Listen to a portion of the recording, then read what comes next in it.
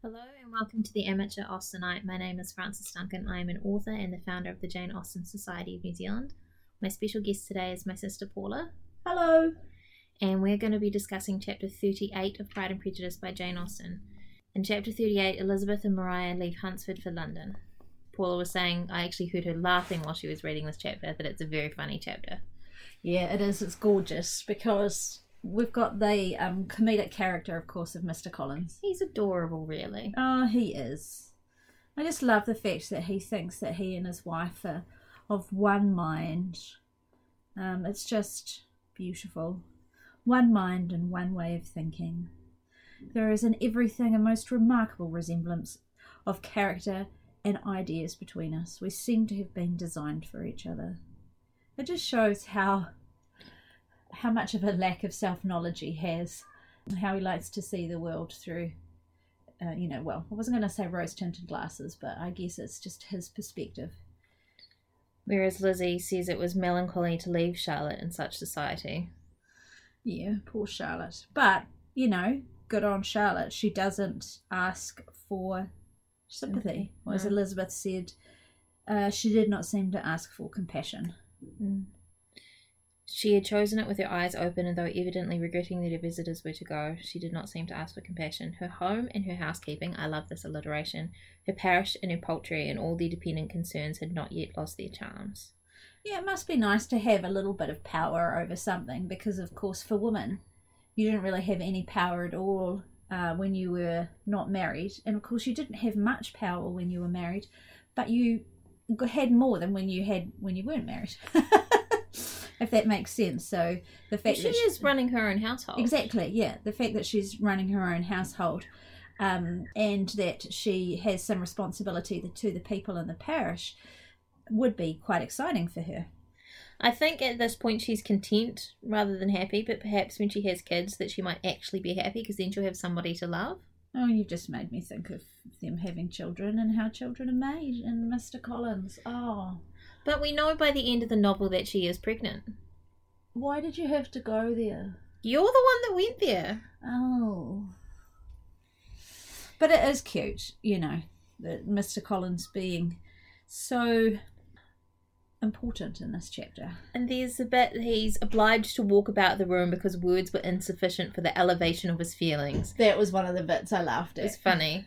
And Elizabeth is trying to unite civility and truth, which is sweet of her. She could treat him with contempt, and she doesn't. Yeah, she is a kind woman, and a sensible woman, and of course she hasn't related to anybody what Mr. Darcy has revealed to her in his letters. So of course she must be under extreme strain emotionally. Yet she's not taking it out on anyone, and she's still, as you say, very polite to Mr. Collins, which says something about her character. At the end of the chapter, she's thinking about telling Jane about Mr. Darcy's proposal, but she's worried that she might accidentally let something slip about Mr. Bingley. Yes, so she's worried more about her sister than herself, which is really lovely. But they don't have a chance to really talk about it when they're in London because of their various engagements, so Mrs. Gardiner keeps them busy like Mrs. Bennet keeps her visitors busy. Yes, and I guess that's what women did in those days, didn't they? They called on people and people called on them. And they didn't sort of go out for a quiet coffee and a chat like we do today. No, you're more likely to go to other people's houses or go to the theatre, potentially. Yeah, so there wouldn't have been much chance for privacy, would there? No. I think especially with the ever-present servants that we don't see but are there. Absolutely, that makes a huge difference, doesn't it? So Lizzie has to wait till she gets home to actually have a talk with Jane about what happened. And it's interesting that it says that Jane looked well and Elizabeth had little opportunity of studying her spirits. In other words, when they were out visiting people or people visiting them, she knew that her sister wasn't always being honest with her feelings. Well, not dishonest, but putting on a show or, wearing a mask of polite civility for people. Which they did a lot in those days. I think people do a lot less these days. You can tell when someone's upset because they don't try to hide it the same. Yeah, and I guess that's something we've been talking about a little bit over the last few weeks, with Darcy and Elizabeth at the proposal, both holding themselves together until they went their separate ways. Darcy being very careful in what he wrote, giving it to Elizabeth and then just walking away, and her dealing with this letter and not talking to anyone about it. It's a very, very different way of living to how, well, we live today in 2020 in New Zealand anyway. Yeah, I don't think I'd be able to hold something like that in. And today, of course, we have lots of ways of contacting people as well, so it allows us to do that. She could have just called Jane and talked it over with her. Or, put it on Instagram. And made it very public. Oh my God, Darcy just proposed. Yeah, exactly. And it's really gorgeous that Jane Austen has put Maria in there as well to show the difference in the experience of the two women. So, and their perceptions of what it was like, because, for Elizabeth, she's not, really that excited about going to Rosings, but Maria obviously is very overwhelmed by it, and all the exclamation points. Yes, exactly. And how much I shall have to tell. She's really excited by that, but that's really kind of used by Austen as a counterpoint to Elizabeth with, as she says, and how much I shall have to conceal.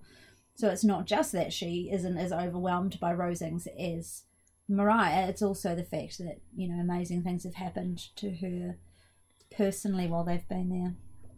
I think it also highlights that Maria is that much younger. We don't know how old she is, but she is younger, and she's potentially not as smart as Charlotte. Like Lizzie being the smartest in her family, I think we can probably safely say that Charlotte is the smartest in her family. Yeah, because Maria seems to be more like her father than Charlotte is. It's a really short chapter. It is. It's only 3 pages in my book. It's about 4 pages in mine. And I was going to say it's important, but I don't know if it is actually important at all. I wonder if that chapter wasn't there, if it would make any difference to the book. You think if we just went straight from Hunsford to London? Or even if they went straight from Hunsford to them meeting the girls, Kitty and Lydia, where they meet them in the next chapter. But it is nice to have the humour. And that's my guess was why Jane Austen included the chapter, because it is funny. And it does have them picking up Jane to go home with them. Otherwise they just arrive at home and suddenly Jane's with them. But that could have been explained in a sentence or... True. I was going to say a sentence or two, but Jane Austen writes very long sentences, so it could have been explained in one sentence. One sentence that takes up a whole paragraph or half a page. Yeah, exactly. But, Jane Austen seems to like her humour. She seems to like putting funny pieces through her novels, particularly because, of course, she was pulling apart the society that she lived in and ridiculing them. So my guess is that's why she had this chapter with Mr. Collins in there. Because he is so funny. Yeah, and she likes to point out the foibles of her society. And that is our summary of chapter 38 of Pride and Prejudice by Jane Austen. My name is Frances Duncan. You can find me at francesduncanwrites.com and on Twitter at frances_duncan. Thank you for listening, and we wish you happy reading. Just popping back in to let you guys know that we have merch now. I haven't actually got merch with my face on it. That seems a little weird to me, but if you really want it, let me know and I'll do that. There's merch of the Jane Austen Society of Aotearoa New Zealand's logo, some Jane Austen merch, and some Pride and Prejudice, heavily Pride-focused merch too. It's on Redbubble and the link is in the notes. Happy buying!